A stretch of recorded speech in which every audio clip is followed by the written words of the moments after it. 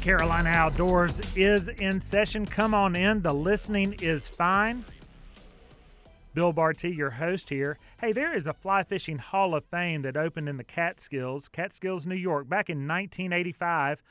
That place is recognized to many as the birthplace of modern fly fishing. However, right here where we live, the Southern Appalachians are also rich in fly fishing history, and there is a place that celebrates the people that have helped impact that history, and that place is in Bryson City, North Carolina. And we're going to learn a little bit about the Fly Fishing Museum of Southern Appalachia right now on the Carolina Outdoors. And by doing so, we're going to introduce Alen Baker from the board of the museum. Alen, welcome to the Carolina Outdoors. Well, thank you. Thank you for having me. Well, it's fantastic to have you, and you are one of the busiest people in fly fishing and conservation in that scene.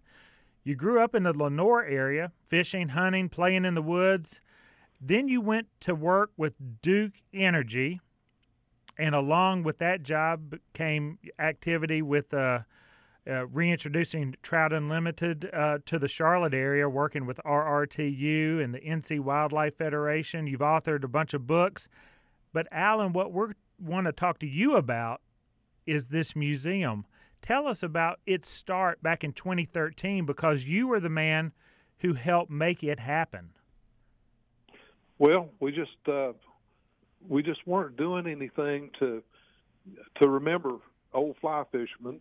When I grew up, I would get all these stories about Cap Weesey, and there was the Howell brothers in Brevard, and Mark Cathy and the Smokies. That was, he was written about in some of Jim Cassidy's books, and no one was doing anything, you might say, to preserve that and have it for the next generation. So, long and the short, I looked around to see who was going to do it, and it ended up being me. Well, who better to grab hold of those reins and make it happen? I mentioned 2013. This is the 10th anniversary of the museum. But, Alen, we started out in a different place. It is in Bryson City now, but the very first one was in Cherokee. How did that happen, and the move? Well, that's correct. Well, when I was looking for a home, basically you got to have a building to do a museum. And the Cherokee Nation, the tribe, stepped up and offered a building. They were very interested in the history of fly fishing. There are some roots in their heritage, and we started with a building there. But we ended up moving to Bryson City a year later, simply because of the logistics of things like signs. We ended up with waiting on a sign forever in Cherokee. They had interesting ordinances there. We moved to Bryson City after 1 year. Well, of course, now the museum has just moved, and we're talking about the Fly Fishing Museum of Southern Appalachians. It has moved. I think it's moved now. I think May 6th was the date where it moved, right alongside the Tuckasegee River and the Appalachian Rivers Aquarium right there in Bryson City. Tell us about this new location and what it's going to offer differently than the old location. Well, the original agreement was to house aquariums and the museum together. And, of course, Bryson City at the time, they offered a building that we could put the museum in so we could move.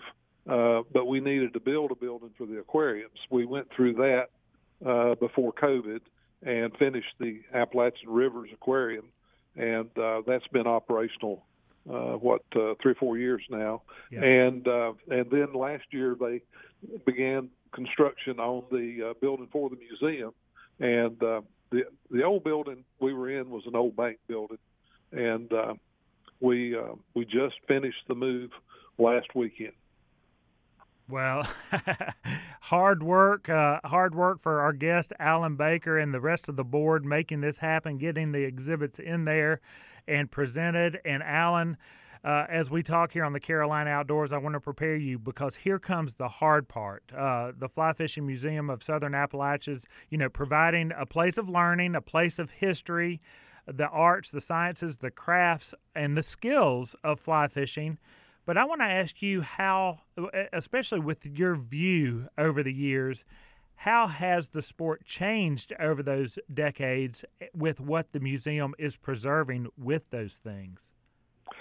Well, some of the earliest rods were greenheart wood. Mm-hmm. Bamboo pretty much dominated the sport 150 years ago. And then we went through a period of metal rods and fiberglass. And, of course, graphite came along about the time I started fly fishing in the 60s and 70s. And graphite has dominated until we've gotten to more recent years where there's a little retro effect now. There's, bamboo and fiberglass being built again, particularly because of the qualities those rods have. All, you might say, high-tech now because a lot of research has been done. And that's just the rods. The reels have pretty much been the same function, but the drag systems have improved greatly. Leaders and tippets, fluorocarbon has come along as a better tippet. Some things pretty much the same like flies, but we're more into synthetics. But the basic idea of fly fishing, you might say it's a primitive, high-tech science. You go out there and you're more on a level playing field with a fish with a fly rod.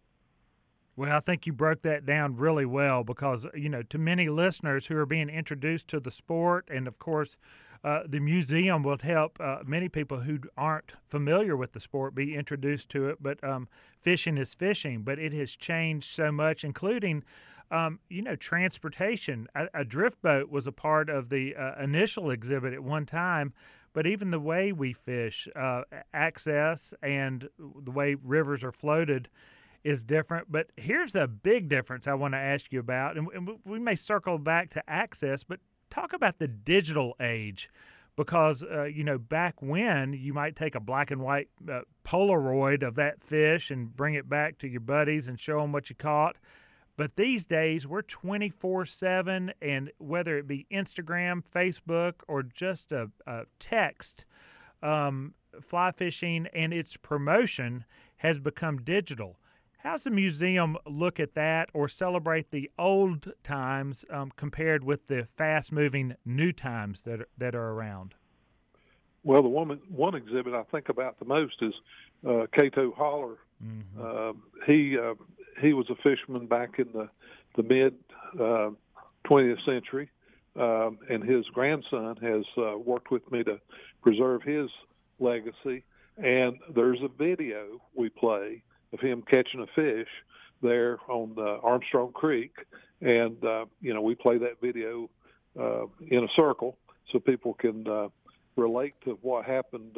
Actually, it's 75, 80 years ago, I guess, when that happened, and we use video extensively through the museum, and jump sticks. Literally put into a TV, and you can recreate, floating down the river in a drift boat or tying a fly. We're looking now at the technology, the QR technology, so you can step up to a museum and hold your cell phone up, and more information comes on your cell phone about the exhibit. Well, I may be out of turn on this, but I think Cato Holler is a member of the Hall of Fame that is also in place with the museum. And Alen, of course, with the accomplishments that I mentioned in your introduction, you were celebrated with your own introduction in the Hall of Fame. Talk to us about the Hall of Fame and the relationship with the mission of the museum. And I think Cato Holler is a member of the Hall of Fame, and I'll let you correct me if I'm wrong. Yeah, actually, he is not. He is what we call a stream blazer. Most of the exhibits in the museum celebrate people of the past, and we call them stream blazers. The Hall of Fame, our first class was in 2016, when actually just a few weeks after we moved in and set up in Bryson City, we had that scheduled and proceeded with it, and we inducted four members that year. We do it by categories. We have conservation, communication, crafts, and recreation. That was the first four. Now, since then, we've evolved, and we have a humanities and an ambassador. And in 2019, I was one of the first to be put in as ambassador. And basically, it's a jack of all trades type category for fly fishing. Well, then it's fitting. It's fitting that you went in that way. We're talking about you can check all of this out, flyfishingmuseum.org, including of the Hall of Fame, and you can see our guest Alen Baker, who did back in 2019 go in as an ambassador. And Alen, with that, I guess you're always taking, or the Hall of Fame is always taking nominees. So I guess to our listeners out there who know someone who is impactful with the sport of fly fishing, it doesn't have to be in the Southeast though, does it? It just has to be impactful to the sport, or do they need to be located in the region?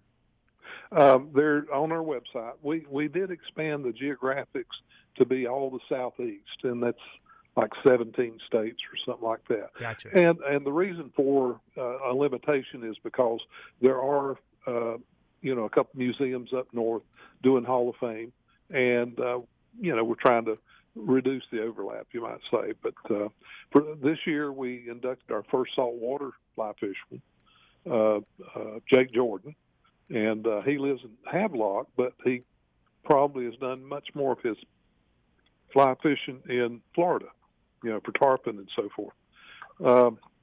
So the Hall of Fame has evolved and changed to actually, like Whitlock out west in the Ozarks was the motivation for changing that. And now we're working on a project to do a Hall of Fame trail, which is a new concept of, it's kind of like a greenway, but it educates whoever is going down the trail on the Hall of Fame of fly fishermen. Oh, wow. Well, and I need to point out, besides Alen Baker, who is in our area, Jim Cassida in the Charlotte area, Rock Hill, South Carolina, is also a member, inducted in 2016. So just the folks close to Charlotte, a shout out that way. And again, you can check all of this out at flyfishingmuseum.org. Alen, I need to ask you about this, about programming, exhibits. What will we see if we go up there this spring, this summer? What will be on hand for us if we pop in there? Because I know it's ever-changing, but as this was a brand-new museum or a brand-new location, what are the exhibits existing right now? We have over 150 exhibits. The drift boat is still there.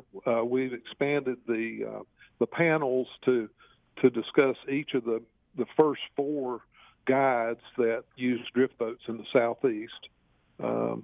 We have Cato Holler in his full attire. We have a Hollywood mannequin that wears the gear. Fly tying bench. We had to compress some of the exhibits to make more space, but it's all there as it was. We've added about 20 exhibits when we moved. For example, we have an exhibit on presidents, past presidents in the United States that fly fished. My favorite's Calvin Coolidge that fished out in the Black Hills.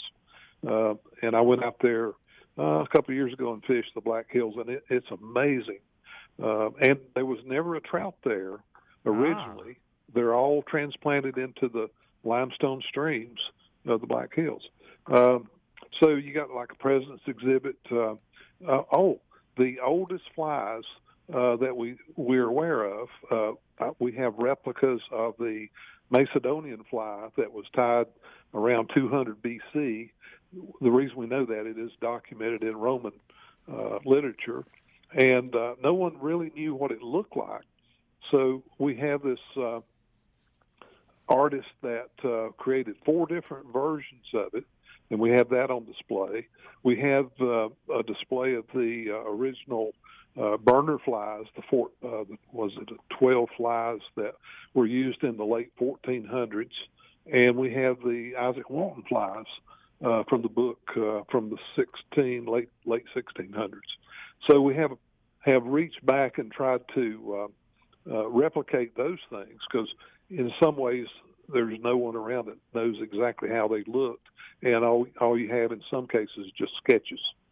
Wow, all on hand, brand new museum, Bryson City, a brand new 10-year-old museum, I should say. The new location just opened up. Board member of the Fly Fishing Museum, Alen Baker. Thank you. Oh, and Alen, don't let me get in trouble. Joyce Shepard, that's another Charlotte area lady in the Hall of Fame. Yeah. Yep. So Joyce was with us last weekend when we did the inductions. She went in 2018. Yes. So yep. Mm-hmm. All of this is on hand in Bryson City.